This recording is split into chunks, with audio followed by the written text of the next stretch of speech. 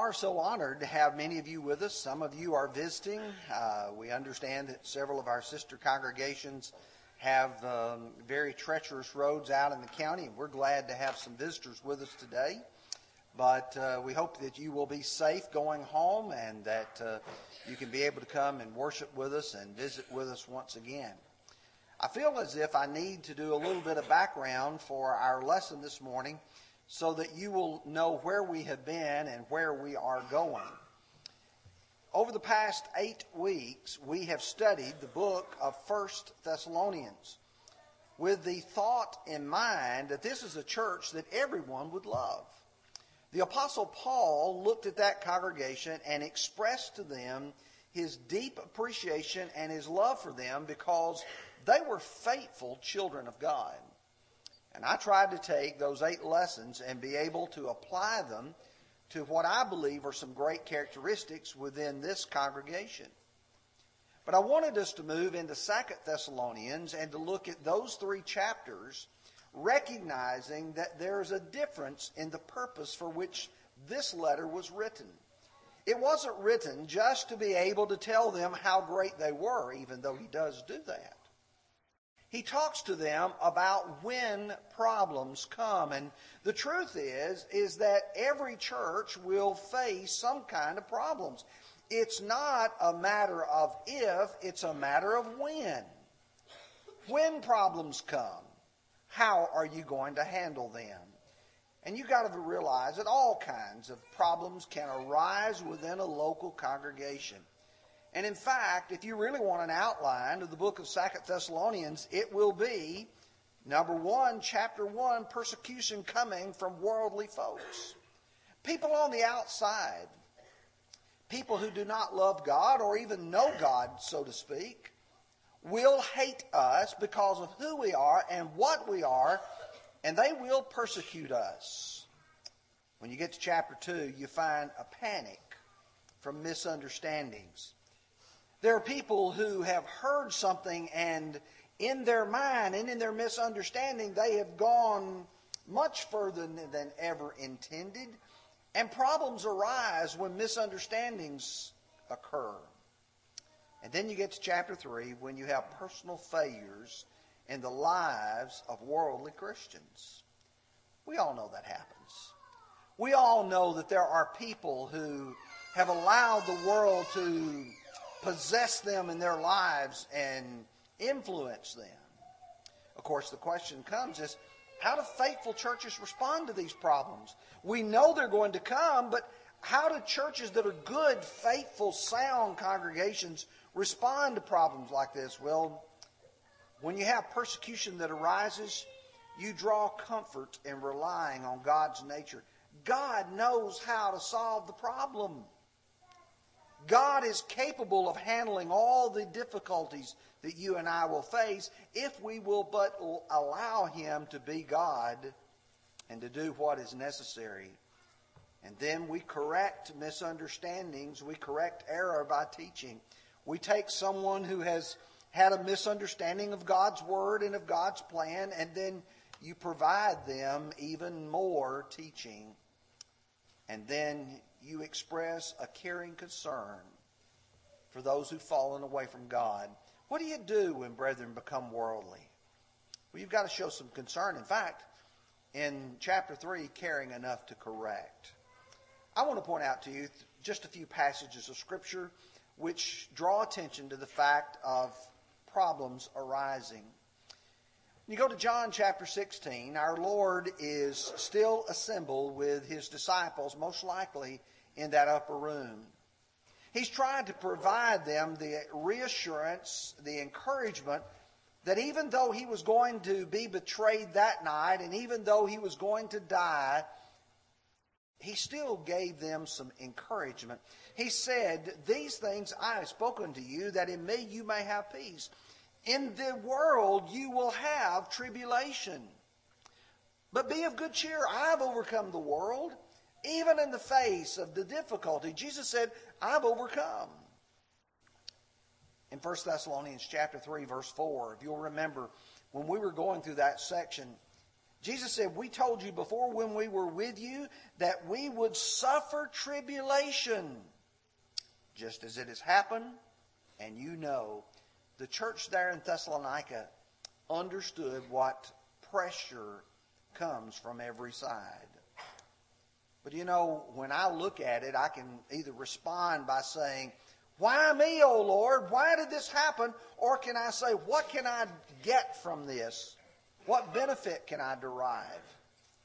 In Romans chapter 5, verses 3 and 4, he says that not only that, but we also glory in tribulations, knowing that tribulation produces perseverance, and perseverance character, and character hope. It can make us stronger. It can make us better. In Romans chapter 12, verses 10 through 13, he will talk about people who learn to be patient in tribulation. But then, as you focus on me as a person inside that congregation, how do I respond when these tribulations do come? In 1 Peter chapter 2, verse 20, he talks about people who are beaten for their faults. He says, if you take it patiently, you really just deserved it. But if you take it patiently because you did good, he said, this is commendable before God. In chapter 3, verses 8 and 9, he talks about people not returning evil for evil or reviling for reviling.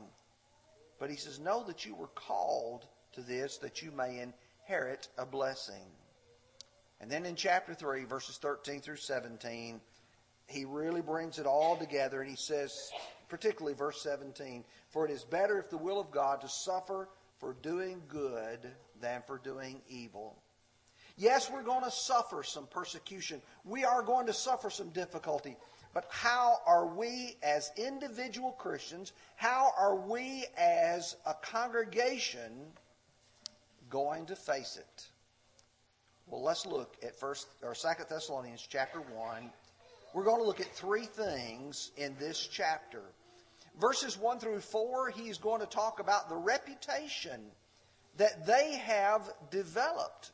One that was deserved, a good reputation. Then beginning with the last part of verse 4, going through verse 10, he's going to talk about a retribution of God. How that God will make things right once again. In fact, he uses the word to repay. And then finally, in verses 11 and 12, he's going to talk about a resolution. How that all this will be brought together as God intended in the end. So let's take our Bibles now. Let's begin. Let's look at verses 1 through 4. Paul, Silvanus, and Timothy, to the church of the Thessalonians, in God our Father and the Lord Jesus Christ. Grace to you and peace from God our Father and the Lord Jesus Christ.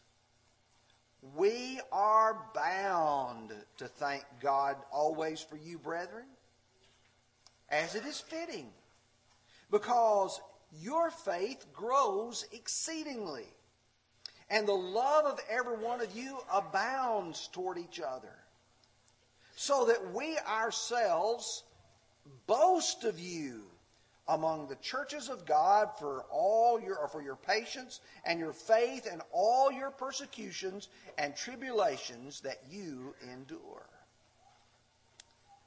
Now, there's so much within that. In fact, I almost made a sermon out of these first 4 verses, because as you look, you begin with Paul, Silvanus, or Paul, Silas, and Timothy. I could just spend a lot of time talking about those 3 men and their interaction among the churches of Macedonia. When you study, for instance, Acts chapter 16 and 17, you realize these 3 men were going together from city to city, and they go to Thessalonica, and you realize the trouble that they endured there. But I'm not going to go into detail, but just simply point out to you that they were obligated to God to thank Him for the Thessalonians. We are bound to give thanks to God always. Bound means we're obligated. Do you realize that when someone is a faithful child of God, you ought to be thankful to God for them. And then he uses these words, as it is fitting. It's appropriate to do that. When we bow our heads in prayer, either in a public assembly or in our homes, we ought to be thankful when we have godly elders. We ought to be thankful when we have good, sound, faithful Bible class teachers. We ought to be thankful when we have those who are our brothers and sisters in Christ who offer that encouraging word, who help us through difficult times. They had deserved this reputation. They had earned that reputation. Paul speaks, for instance, of their faith and love both abounding and growing.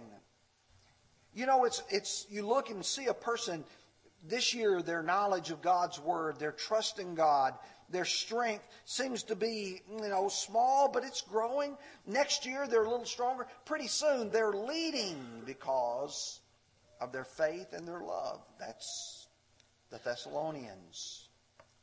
And Paul says, I have boasted of you to the other churches of God. You know that you have arrived to a point of maturity when God can, or Paul, and even God can use that person and that congregation to say, they're a good example. And as I go through the Bible, I see churches that had earned reputations. For instance, in 2 Corinthians chapter 8, those first few verses, he speaks about, for instance, moreover, brethren, we made known to you the grace of God bestowed upon the churches of Macedonia. Macedonia, that's Philippi, Berea, Thessalonica. Oh yeah, that's these brethren here. He says that in their great trial of affliction, their abundance of their joy and their deep poverty abounded to the riches of their liberality. Paul speaks about a church that had earned a reputation of being a giver. They wanted to give. In fact, he says, for I bear them witness that according to their ability, yes, and beyond their ability, they were freely willing, imploring us with much urgency that we should receive the gift. What a group of brethren. But when you go on to 2 Corinthians chapter 9 and you look at verses 1 and 2, Paul says when it comes to ministering to the saints, it's superfluous, it's unnecessary that I should write to you, knowing your willingness, of which I boast of you to the Macedonians. What did Paul say when he arrived in Macedonia? The brethren of Achaia have been prepared for a year to help. You see, good churches earn reputations. Sometimes, though, the reputation is not deserved. Sometimes people earn reputations because they have people fooled. I could spend a lot of time looking at the churches of Asia found in Revelation chapter 2 and 3, but for just a moment, let me draw your attention to the church at Sardis. The last phrase, he says, I know your works, that you have a name, that you are alive, but you're dead. You're a congregation that is not doing anything. You see, churches develop reputations. And the church at Thessalonica, Paul said, we boast of you, your faith, your love, everywhere we go. They had handled with patience and faith the persecutions that had been placed before them. I like the way the Hebrew writer puts it in Hebrews 10:36. For you have need of endurance, you have need of patience, that after you have done the will of God, you may receive the promise. Folks that keep on remaining faithful and loyal and true, even though the troubles are all around them. Which brings me to the second part. Let's pick up now with the latter part of verse 4 and read through verse 10 and see the retribution. Paul says that your patience and faith in all your persecutions and tribulations which you endure, which is manifest evidence of the righteous judgment of God, that you may be counted worthy of the kingdom of God, for which you also suffer. Since it is a righteous thing with God to repay with tribulation those who trouble you, and to give you who are troubled rest with us, when the Lord Jesus is revealed from heaven with his mighty angels in flaming fire, taking vengeance on those who do not know God and on those who do not obey the gospel of our Lord Jesus Christ. These shall be punished with everlasting destruction from the presence of the Lord and from the glory of his power, when he comes in that day to be glorified in his saints and to be admired among all those who believe, because our testimony among you was believed. Now, let me begin by saying there's no way to cover all of that in a lesson such as this, unless we want to just slow down and take it sort of passage by passage. But let me point out to you that in this passage, the focus is upon God's judgment because what had happened to the Thessalonians. God is always a righteous judge. He's fair, he's equitable, he gives man what he deserves. For just a moment, consider, for instance, 2 Timothy 4 and verse 8. Paul is at the very end of his life. He says, finally there is laid up for me a crown of righteousness, which the Lord, the righteous judge, will give to me on that day. He's a righteous judge. When you go to Romans 11, Paul's looking at Jew and Gentile, and he's looking at the obedient and the disobedient. And he says, therefore consider the goodness and severity of God.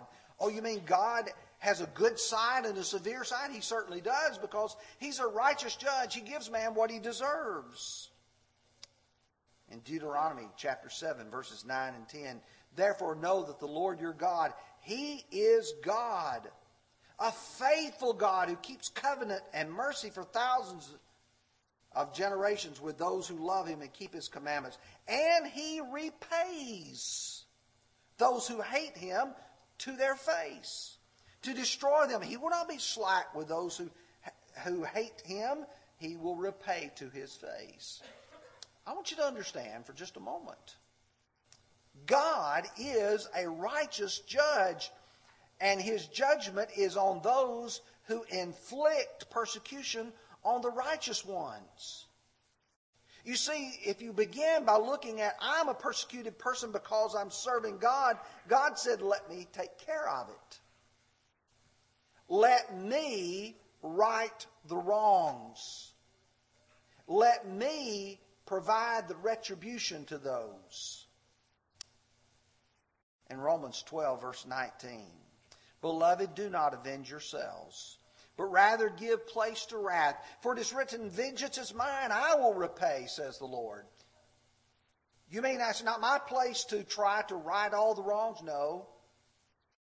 I don't know everything God knows. I don't know how much punishment every sin deserves. God does. Hebrews 10:30, we know him who said, vengeance is mine, I will repay, says the Lord. And again, the Lord will judge his people. He's the only one who's in that position, not me. And I know that God will be just and fair in the way he metes it out. On Wednesday evenings, we're studying the book of Romans, and just recently we covered the first part of the book of Romans, chapter 2. And we observed how God would look at those people who were righteous and he would reward them. Those who were wicked and he would punish them. And you come down and you look, I'm going to just skip a lot of this. You get to the last verse, verse 11. For there is no partiality with God. God is able to step back and he's able to look and see who does what, and he will be fair. And to you who are troubled, rest with us. There's a very important word, rest, right there. Rest means that you no longer have to be involved in the conflict. Here's a man who's out here who's a firefighter, and there's a building burning down, and he's been standing there holding a hose, and he's been trying to put out the fire, and he's exhausted. And one of his fellow men come and tap him on the shoulder, and he says, "Okay, it's time for you to rest a while. Give me the hose. Let me do the job." And he goes and he sits down and he begins to catch his breath, begin to try to renew his energy. God expects people to rest. Mark 6 verse 31, Jesus says, "Come apart and rest a while." It's time for you to take some recreation. The question comes up is, when do you and I get the rest from the tribulations? At the Lord's return, not before. In Matthew 16 verse 27, "For the Son of Man will come in the glory of his Father with his angels, and he will reward each one to his works." Everyone will be paid for what he has done. And when you think about the retribution that occurs, when God comes focusing on those wicked ones, he's going to come with his mighty angels. You know, I try to visualize mentally, and there's word pictures here. He's going to come with his mighty angels. How strong are they? In Psalm 103:20, "Bless the Lord, you his angels, who excel in strength, who do his word." These are the angels who are capable, if God, for instance, as in Isaiah chapter 36, the 185,000 of that Assyrian army, the angel took out 185,000 men in one night. Can these great angels who will come with Jesus Christ do his will? Absolutely they can. He says, in flaming fire. Oh, there's so much in the Bible about fire and punishment and hell. In Matthew 25:41, "Then he will also say to those on the left hand, 'Depart from me, you cursed, into everlasting fire prepared for the devil and his angels.'" You know what that is? That's hell. That's a burning fire. And 2 Peter 3:7, "The heavens and the earth, which now are preserved by the same word, are reserved for fire until the day of judgment and the perdition of ungodly men." Verses 10 through 12, he talks about this world's demise, its end, where it's going to be burned up. All the works and in it as well. Now stop for just a minute. If you've allowed your mind to drift, if you've not gotten your focus, I want to focus it back again for just a few minutes, folks. Very, very important statement here. Who are the ones that he has in mind? That when the Lord comes again in flaming fire with his mighty angels, who is it that he is going to render this vengeance upon? He states two categories. Those who do not know God and those who do not obey the gospel.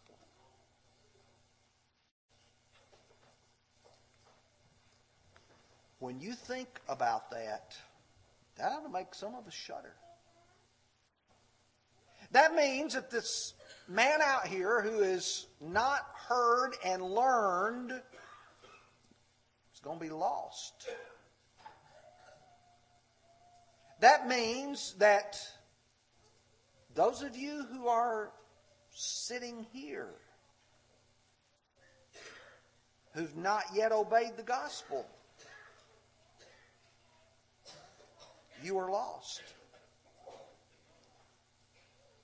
In John chapter 17 and verse 3, Jesus said, "This is eternal life, that they may know you, the only true God, and Jesus Christ, whom you have sent." In Romans chapter 1, he's talking about those people who don't know God and how it affects them. And he says in Romans 1, verse 21, because although they knew God, they did not glorify Him as God, nor were thankful, but became futile in their thoughts. Their foolish hearts was darkened. Professing themselves to be wise, they became fools. We have so many people today who don't even want to acknowledge God. In fact, verse 28, they didn't like to retain God in their knowledge. They put Him out of their minds. Let me shorten this. When you study Romans chapter 10, you back all the way back up to about verses 12 and 13. And he talks about that whoever shall call upon the name of the Lord will be saved. And then he begins a sort of reverse view. He says, well, how can they call upon Him in whom they have not heard or believed? And how can they believe in Him in whom they have not heard? And how shall they hear without a preacher? And how shall they preach except they're sent? And you get to verse 16, and he says, but they have not all obeyed the gospel. For Isaiah says, Lord, who has believed our report? Now here's the problem, folks. Not everyone believes what the Bible says about God, about His Son Jesus Christ, about His church, and about what you ought to do to be saved. People have got their own ideas in mind. In fact, you back all the way back up to the beginning of that book, chapter 10 of Romans, and he talks about those people who, because they would not submit themselves to the righteousness of God, invented their own plan of righteousness. Let me quickly now go to the third part of this lesson. Let's go to verses 11 and 12. Therefore we also pray always for you, that our God would count you worthy of His calling, and to fulfill all the pleasure of His goodness and the work of faith and power, that the name of our Lord Jesus Christ may be glorified in you, and you in Him, according to the grace of our God and Lord Jesus Christ. To be worthy. Now, for just a moment, I want you to think about the end of time. And I want you to think about the life that you have lived and how all this is going to resolve itself. I mean, here you've lived your life. It's a day of judgment. And here you stand before God. And here's the resolution of your case. How's God going to look at you? Well, let me remind you verses 5 and 11 again, at least the phrases within them. Verse 5, which is manifest evidence of the righteous judgment of God, that you may be counted worthy of the kingdom of God. Verse 11, that God would count you worthy of this calling. Oh, do you mean God is to look at me and to see whether or not I am worthy? Well, let me take you to Revelation 3 and verse 4. You have a few names in Sardis who have not defiled their garments, and they walk with me in white. Now this is what Jesus said, for they are worthy. In Hebrews 11 and verse 38, talking about the faithful ones to whom all this faithful activity has belonged, he said the world was not worthy of them.